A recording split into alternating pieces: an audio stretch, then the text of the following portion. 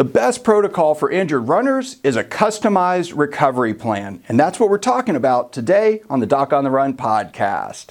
Now listen, before we get started in this episode, I want to let you know that if you're trying to figure out what to do, if you have an injury, whether it's a stress fracture, plantar fasciitis, Achilles tendonitis, whatever, if you're trying to figure out what to do, the process that I would use if you called me and booked a 1-hour webcam consultation or a 1-hour phone consultation, or if I did a house call and showed up in your living room, I would go through 12 steps with you that would help us come up with a plan together. Now, if you want to know what that framework is, you can get it for free. Just go to docontherun.com/12 steps and you can get it there. Now, we'll cue up the theme song and we'll start with today's episode.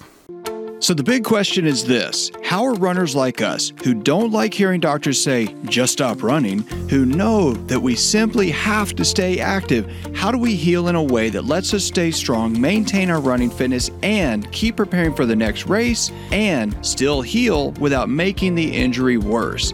Well, that is the question, and this podcast will give you the answers. My name is Dr. Christopher Segler, and welcome to the Doc on the Run podcast. All right, now the best protocol for injured runners really and truly is a customized recovery plan. And I was just giving a talk recently at the International Foot and Ankle Foundation where I was talking about protocols that I use with injured runners to help them get back to activity after common foot and ankle injuries that happen to runners, just normal overtraining injuries. And the thing is, and what I was telling them is there are a few things that I use as protocols. How to get people off of crutches, process I use to help them decide when they're going to get back to running. Those things are protocols, but they're also very customized.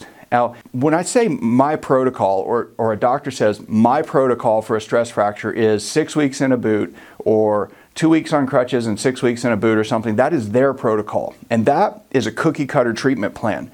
Now, when I had a standard practice, I had the exact same thing. In fact, I have a whole book, a 3-ring binder of all of these protocols for different conditions where the staff was supposed to get all the instructions, all of the instruments, all of the things like fracture walking boots or corticosteroid injections or whatever I was going to use for that condition with that protocol. They were supposed to get it in the treatment room with you before I even walked into the room. So in many ways, those decisions are made before you even show up and see the doctor. But what you really need is a customized treatment plan. The treatment plan for training for a marathon for somebody like Kara Goucher, who has really been one of the most incredible figures in American sports, well, the way that Kara Goucher trained, her plan would never work for me. I'd break in half if I did that for a week. So you have to think about the ways that where you are in your recovery and the things that you can do and the things that are going to work for you given your particular place in recovery.